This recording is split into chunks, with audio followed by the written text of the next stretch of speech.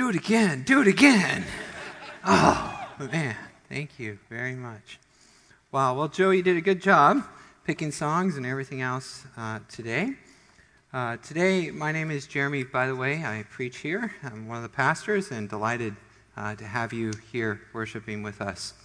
We're going through the life of David in the Old Testament, and I know even if you've never been in church before, you probably heard about David and Goliath, but we're going to rock the boat a little bit, and we actually said the story of David and Goliath was not the story of David and Goliath, but the story of Yahweh versus Dagon. Very good. All right. And there's some other stuff there too that you may or may not have heard before. So if you get the chance, feel free to go back and take a look at some of these sermons. You can download them or you can watch them, whatever you want. They're all for you. They're all free and they're all awesome or something. But they're good. As long as it's the Bible, it's good. So we are delighted that you have joined us today. Today, the sermon is a little bit different than what I sometimes do. Sometimes I just walk through the text and sort of go verse by verse and explain things.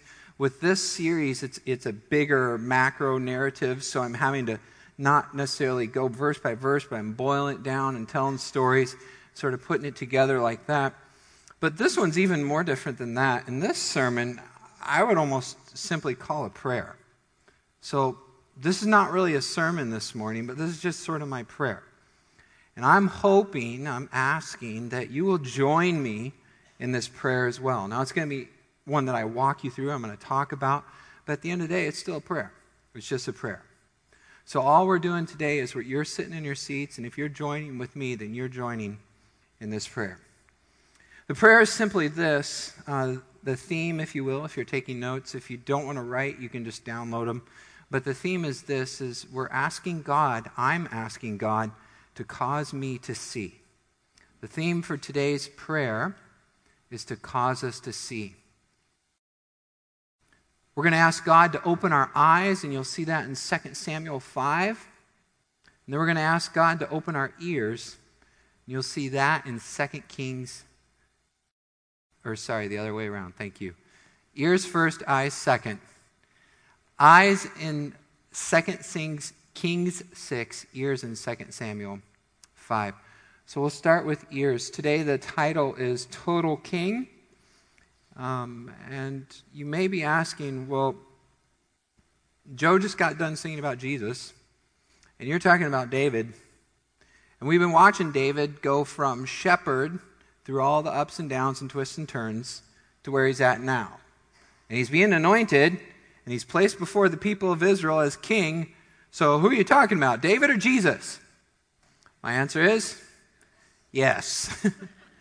Yes, I'm talking about the Messiah, the anointed one, David, Jesus. Today we begin in 2 Samuel chapter 5, and it is when David is being anointed. Up until this point, initially, he's a shepherd, and he's just out in the field, and then this strange prophet guy comes to him and pours oil on his head. It's like, you're the man. He's like, what? And then there's this guy Saul who was anointed, and he follows after the dark side, and his life goes down, down, down. Eventually he's consulting with witches and falling on his own sword. David, on the other hand, his life's going the exact opposite direction. Everywhere he goes, he's a success, and it's not because he's some amazing dude, but instead it's because the Lord God was with him. David is with him, therefore he's a success. So Saul is going down like this, and David's going in the exact opposite direction. And today we see David sort of hitting the pinnacle or hitting the peak of his ascension, and he's being anointed again. Now, this is actually the third anointing. He was anointed first as a little boy, and then he was anointed by his sort of tribe or his clan, the tribes of Judah, his family, his peeps, if you will. And then now he's being anointed over everybody, all 12 tribes, all the clans, all the families. Everyone's coming together and saying, yeah, this is our guy. So here we are then in 2 Samuel chapter 5. And this is what the first 4 verses say. It says, then all the tribes or the clans or families of Israel came to David at Hebron and said, behold, "We are your bone and flesh." So all the elders of Israel came to the king at Hebron, and King David made a covenant with them at Hebron before the Lord, and they anointed David king over Israel. Now David was 30 years old when he began to reign, and he reigned for a total of 40 years. So what's happening essentially is this. I just walked you through in sort of a narrative way, but if you look in a structural sort of way, here's a picture of that. David's rise is described in 1 Samuel. Originally, it's possible these books were just one book, 1 and 2 Samuel, but scroll length makes it impossible to do such a thing, so they divide them in half and call them 1st and 2nd. And so in 1 Samuel, you get the rise of David, and now in chapter 5, there's this pivot. So he's ascended. Now he is becoming the total king, the king over everybody. And the second half of the book, or the 2nd Samuel, is going to talk about his reign. So we're at this pivotal spot right now. We're transitioning from shepherd boy, successful warrior, hand of God is on him, something's going on here, to all of a sudden, now this is our guy. So 2 Samuel chapter 5 says this. Following on then in verse 6, it says, "And the king and his men," that's David now, "went to Jerusalem against the Jebusites." Now this time Jerusalem does not belong to David or the Israelites or anybody. It belongs to the Jebusites, the inhabitants of the land. "And David took the stronghold of Zion," that's another name for this holy city, Zion, which you happen to know I kind of like that name. "And that is the city of David." And then in verse 10, this gives you the general theme of what keeps happening. David just took this city that Saul could not take, that Joshua could not take, that the judges could not take. David just walked in and took the hardest city to take of all. Boom, it's mine. And I'm going to call it the city of David. Why not? And verse 10 says, as a result, David became greater and greater. For why? Because he's a good military warrior, he's a smart guy, he's a successful political candidate. No. For the Lord, the God of hosts, was with him. Now, I want to just point out something real quick, because this will come back. That word host is significant.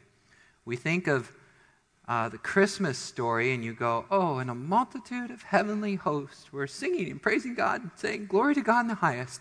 And you imagine all these Cupid-like fat little chubby things strumming their harps and making a beautiful nativity scene. And the reality is this: host is the Old Testament word for armies.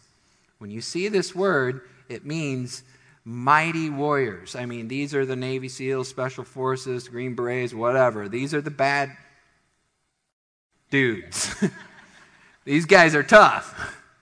All right, they're coming in. These are the hosts, the mighty men of God. This is the Lord God of armies, or the Lord God of hosts, was with David. That's why he's winning. And David knew this. And he knew, verse 12, that the Lord had established him as king over Israel. God is winning his battles for him. And that God had exalted his kingdom, not for his own sake, not so that David can brag about himself, but instead for the sake of the people of Israel. So God is giving David success, and before I read any further, I want to give you a little bit of the political, historical thing that's going on. We just sang about God parting the waters, and people walking through it. What's happening here is this, is as you've watched the history develop, back when the patriarchs were alive, particularly Joseph was in slavery where? Well, Joseph wasn't, but his descendants were in Egypt, right? Joseph's children are enslaved in Egypt. And then, at that time, this is a big, powerful, majestic empire with pyramids and sphinxes and chariots, and nobody can touch Egypt. All of a sudden, strangely enough, Egypt is completely destroyed. Let's pretend we're living in northeastern Mesopotamia or away from Egypt, and we're like, wow, what just happened to these Egyptians? They used to be so powerful. Now all we hear is that, their water sources have been destroyed, and all their cattle are dead. and all their crops have been killed by some strange, massive hailstorm. All their firstborn children have died, and these slaves just took all their stuff and ran away. And now the slaves ran away, and of course, if your slaves try to get away, you pursue them, and they pursued them, and then all of a sudden, for some reason, these guys got bogged down in the Red Sea, and they all drowned. Well, Egypt is no more. And as a result, the Philistines and all the other Steens and all the other ites are saying, hey, cool, chains are off, the boss is dead. What are we going to do? Party. Let's take as much as we can. This is ours. It's a free-for-all. And so all these enemies are coming down on this little piece of land because it's the connector between the east and the west and the south. And it's this highway that goes through. If you don't want to go through the Mediterranean Sea, there's only one place to get around, and that's this spot. And so everybody wants it, and they think, okay, it's ours. Now, there's this little tribe of, nomadic people that think that God has somehow sent them there. I don't know, whatever. And those people are there, and they can't even get along with themselves. So there's this guy named Saul, and he's thinking he's the king, and most of the people are following him, but he's got this little nemesis dude by the name of David, some shepherd, tribe of Judah, I'm not sure. Little clan, not the big one. I know if we want to be able to influence that area, we should support the opposition. Nations never do this, right? Let's send in money to these little guerrilla warfare fighter people and make sure that the king can't really rule over his people. So if this guy needs shelter, we'll give him shelter. If he needs to get supplied, we'll resupply him. No, we're not involved in this conflict. We're just helping out a little, making sure our interests are protected. So all these other nations are doing this, and David's, being supplied. He runs away from Saul. He gets his stuff. He runs back. He fights. He runs. He does what he needs. But then, all of a sudden, something changes. Saul dies. Saul's general is murdered. And Saul's son, the heir to the throne, is also dead. Well, who's in control? Well, I don't know. It's going to be a free-for-all, right? Everybody fight. Now we got a problem. Uh-oh. This guy David, who was boss of the south, is now uniting the whole place. That ain't good. We don't want this place to be united. We want it to be in turmoil. That way we can just wreak havoc on it and go through it anytime we want. We do not want some other foreign power rising up and taking over the land. Now is the time to attack. Hit him while he's weak, before he's strong and united all the forces and got things together. We got to strike, and we got to strike now. Go, come on, Philistines, everybody, muster the troops. It's time to attack. David, the king of Judah? No, the king of all of Israel.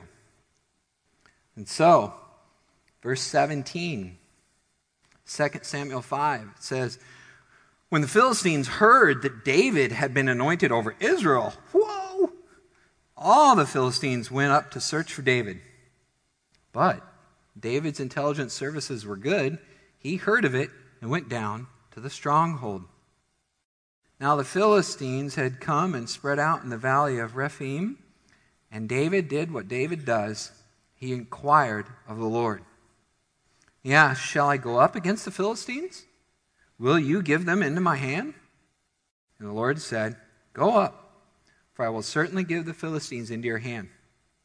And David came to Baal-perazim, and David defeated them there. And he said, the Lord has broken through my enemies before me like a breaking flood.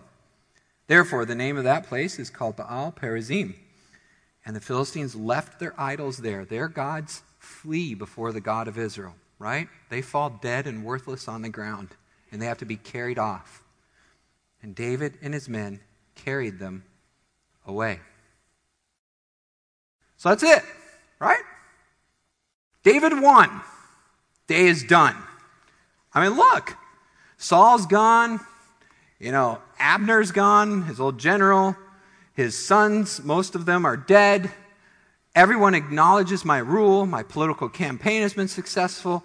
I've defeated the Philistines. My reputation as the giant slayer is practically perfect. Let me sit back and rule, for there will be no more trouble or strife. From here on out, it is smooth sailing. My agenda's going in day one, and it'll be passed unanimously for the rest of my rule. No problems, right? I think you've read the story before. Doesn't quite go like that, does it? 2 Samuel chapter 5, verse 22. Look what happens. Oh, no, you're kidding me.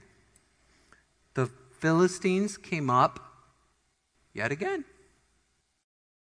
Again? Yes. Again. I actually love this part of the story. Incredibly ironic, isn't it? The same problem occurs over and over and over and over again. Now, don't sit there too quiet in your seats. I'm guessing if I asked for a show of hands at this point, a lot of people would say yes. I think I know what you're talking about. The same thing over and over and over again. Ad nauseum. Never stops. But God, why don't you take this away? I am your chosen anointed one. You told me specifically through your prophet, through the people, through the elders, through scripture, through prophecy, through everything. I'm the guy. Why? Philistines are sinners. We are your people. And yet I deal with this problem consistently, all the time. Lord, if you wanted to, you could just open up the sea and swallow them. You've done that before. Why can't it be like the Moses thing? You know, just walk through the sea and all of a sudden, done. We're good, right? Why do I have to keep fighting this battle over and over and over again? I don't want to do this. I want to build you a nice big house. I want to have peace and prosperity throughout the land. I want my people to be able to worship without ever being harassed or bothered. Are those bad things? Should David not want that?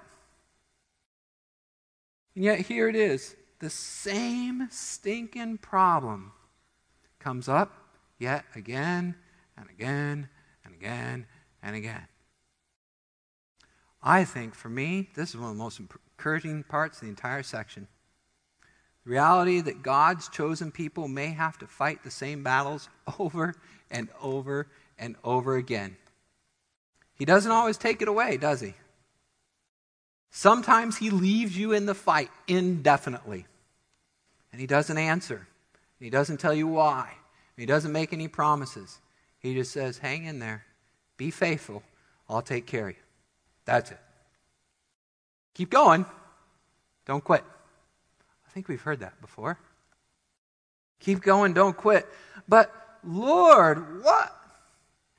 I'm telling you, church, it is left but to the incredible, meticulous, good, almighty, sovereign omniscience and power of God.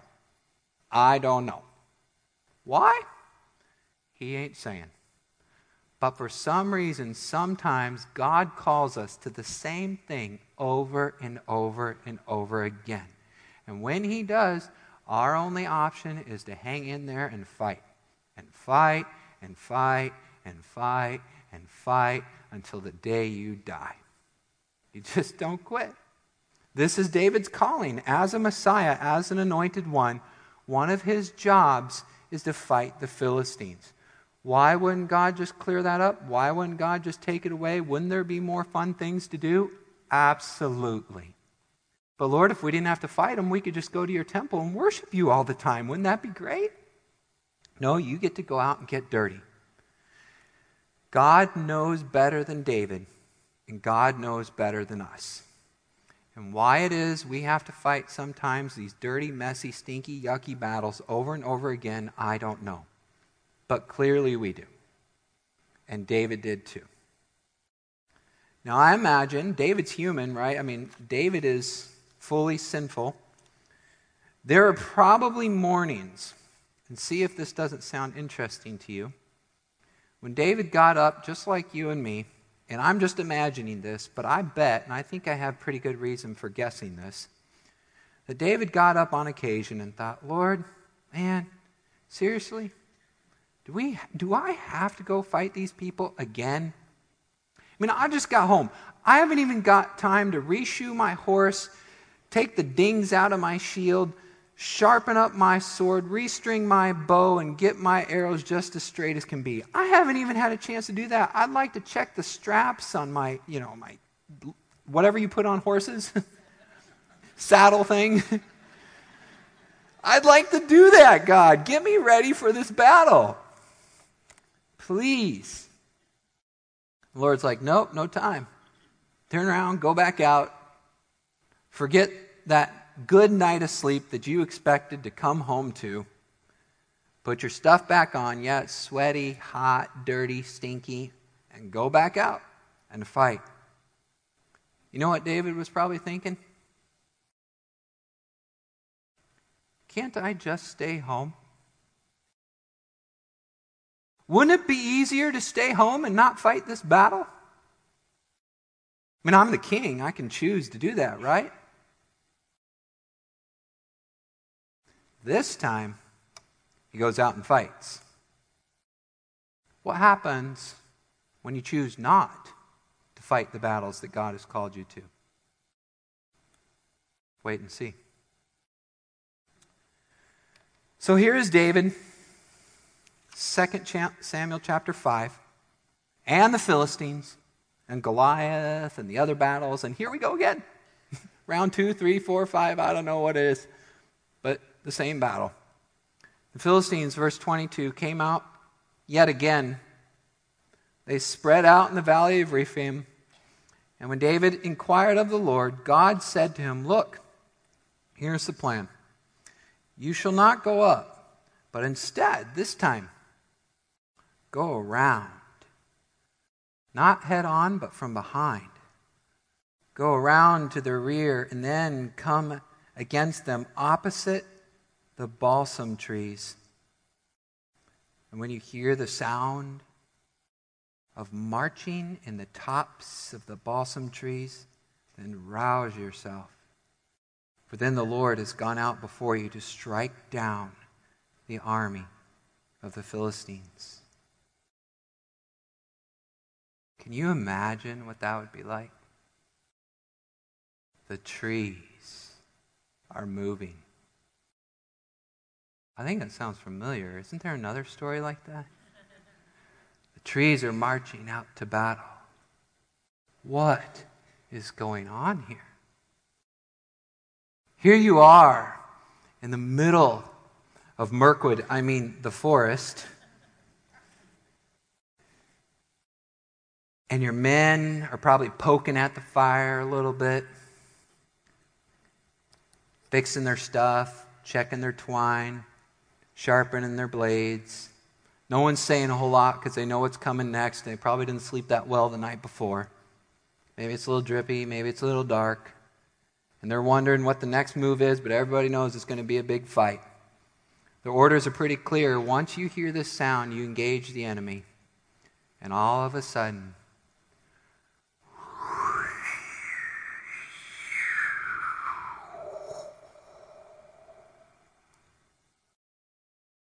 whoa. What was that? Maybe? No, not maybe.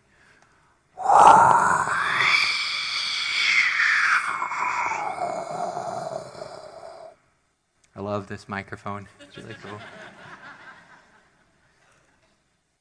What is that? The trees are swaying. The leaves are trickling through the light. Sunbeams are coming through. Man, I imagine it was wild after that. First guy looks at the next guy. That guy looks at the next guy. Boom, they're off. They're on their horses. First thing you hear is a pitter-patter, pitter-patter, pitter-patter.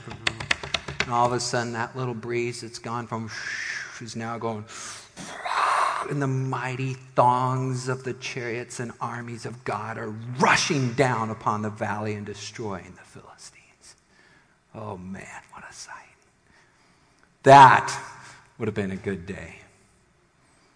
And leading it all is a still small voice whispering in the trees.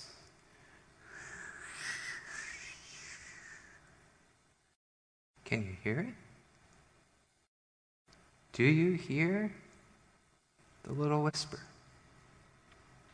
The voice of God gently speaking to you. That's my prayer for you and for me today. Open our ears so that we can hear. Call it the Spirit, call it the wind, call it what you will. The sense, the feel, the phenomenon of the spiritual, the surreal. God, help us. God, help us to hear. Lord, open our ears. Open our hearts. Open our ears. Well, you've asked a hard thing, Jeremy. I know. Only God can do something like that. But I've seen him do it somewhere before. Where was that? Yes, I think I remember. 2 Kings chapter 2, verse 9. Oh, it's a little bit after David, but it's the same sort of thing. There's two guys whose names sound just alike. One is Elijah, and the other is Elisha. J comes before S. So Elijah is ending his ministry, and Elisha is getting ready to literally pick up the mantle. And he doesn't know exactly how things are going to go down, and so he's following his father, his spiritual father, and he's asking him, hey, I'm not going to leave you. Father, bless me, don't go with... And here's what happens. Elijah says, what would you have from me before I leave? And Elisha asks him for a double portion of his spirit. And Elijah says to him this, 2 Kings chapter 2, verse 9, wow, you've asked a hard thing, yet if you see me as I am being taken from you, it shall be for you. But if you do not see me, it shall not be so. And Elisha saw it, and he cried, my father, the chariots of Israel and its horsemen. And he saw him no more. Then he took hold of his own clothes, and he tore them in two pieces, and he took up the mantle or the cloak of Elijah that had fallen from him. And he went back and stood on the bank of the Jordan and called out in a loud voice what I want to call every day, where is the Lord, the God of Elijah? He struck the water, and when he'd done so, the water parted to one side and the other. Oh, God still parts the waters. And Elisha went over. Lord God of hosts, open my eyes. Cause me to see the chariots and horsemen of Israel. Where is the God of Elijah? God, cause me to see your ranks marching out before me, and help me to follow you faithfully into battle, not staying at home, even though it happens again and again, but leaning in full force with all the strength of the Holy Spirit as the wind behind my sails. 2 Kings chapter 6 and following. The story kind of continues. Keep in mind that we had just heard about these chariots and horsemen of Israel, that they're unseen unless God opens your eyes. Now Elisha is involved in his ministry, and Elijah is gone. Where is the God of Elijah? Well, when the king of Aram was at war with Israel, this is what would happen. I'll kind of summarize it a little bit. He would confer with his officers and say, hey, let's go over here and hide out. And when the Israelites are unsuspecting and not looking, we will sneak up on them from behind and destroy them. This is a good spot. We'll jump them. But for some reason, those silly Israelites kept hearing about this. I don't know how, but all of a sudden they caught wind of it. And the Spirit, via the prophet, would inform the king, and so the king would tell his troops, hey guys, don't go over there. They're waiting for you just around the bend. Go somewhere else. And that king all of a sudden got kind of upset, and he's like, verse 11, which one of you guys is the traitor? Who's given him the inside information? I do not appreciate you telling the king of Israel about my plans. I want to kill him. Please don't tell him I'm coming. These guys, knowing they're in trouble, say, it's not us, my lord. One of the officers replied, Elisha. Oh man, it's that prophet again. Ooh, I can't stand those guys. He tells the king of Israel, even the words you speak in the privacy of your own bedroom. No, how's he do that? Go out and find where he is, the king commanded, so I can send troops to seize him. That's my problem. And the report came back, Elisha's at Dothan. So one night, the king of Aram sent a great army sneaking up on him. Many chariots. Got that? Lots of chariots. If you're a foot soldier, you cannot do anything against a chariot. And horses to surround the city. Now, Elisha had a servant. It says, when the servant of the man got up early the next morning, he went outside. There were troops and horses and chariots everywhere. Oh, man, we're dead. We're dead. We're dead. Oh, sir, what will we do? The young man cried to Elisha. Elijah's sitting there like this. He's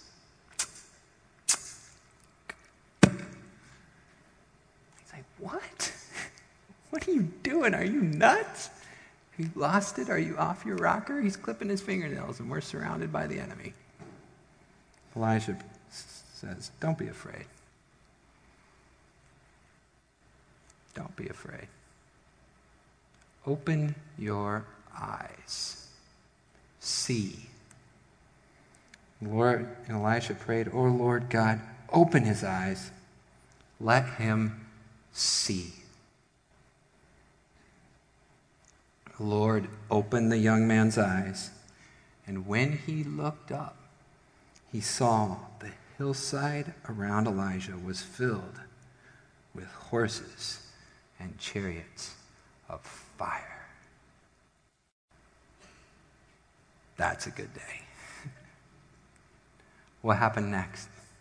You have to read the story. Oh, that's good stuff. God, help us. Help us to see.